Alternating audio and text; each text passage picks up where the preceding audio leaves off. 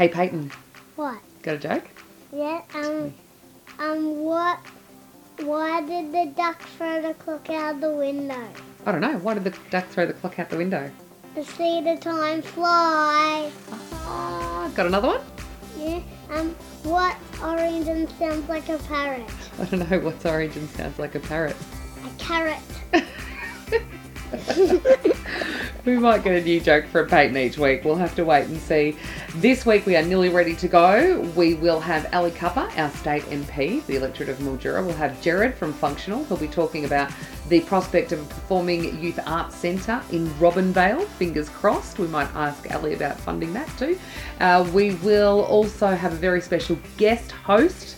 Still not confirmed, but fingers crossed. We'll also have Kato. She'll be delivering some Tongan news. We'll have Jack with Vietnamese community news. We'll have Jano with the netball. Hopefully Richo with some footy, maybe Phil. Who knows? We'll have someone with local footy as well. Lots of stuff coming up. Fingers crossed, everything technically going to plan. We'll launch Wednesday night. Subscribe for the newsletter, subscribe to the podcast, and you'll be the first one to know.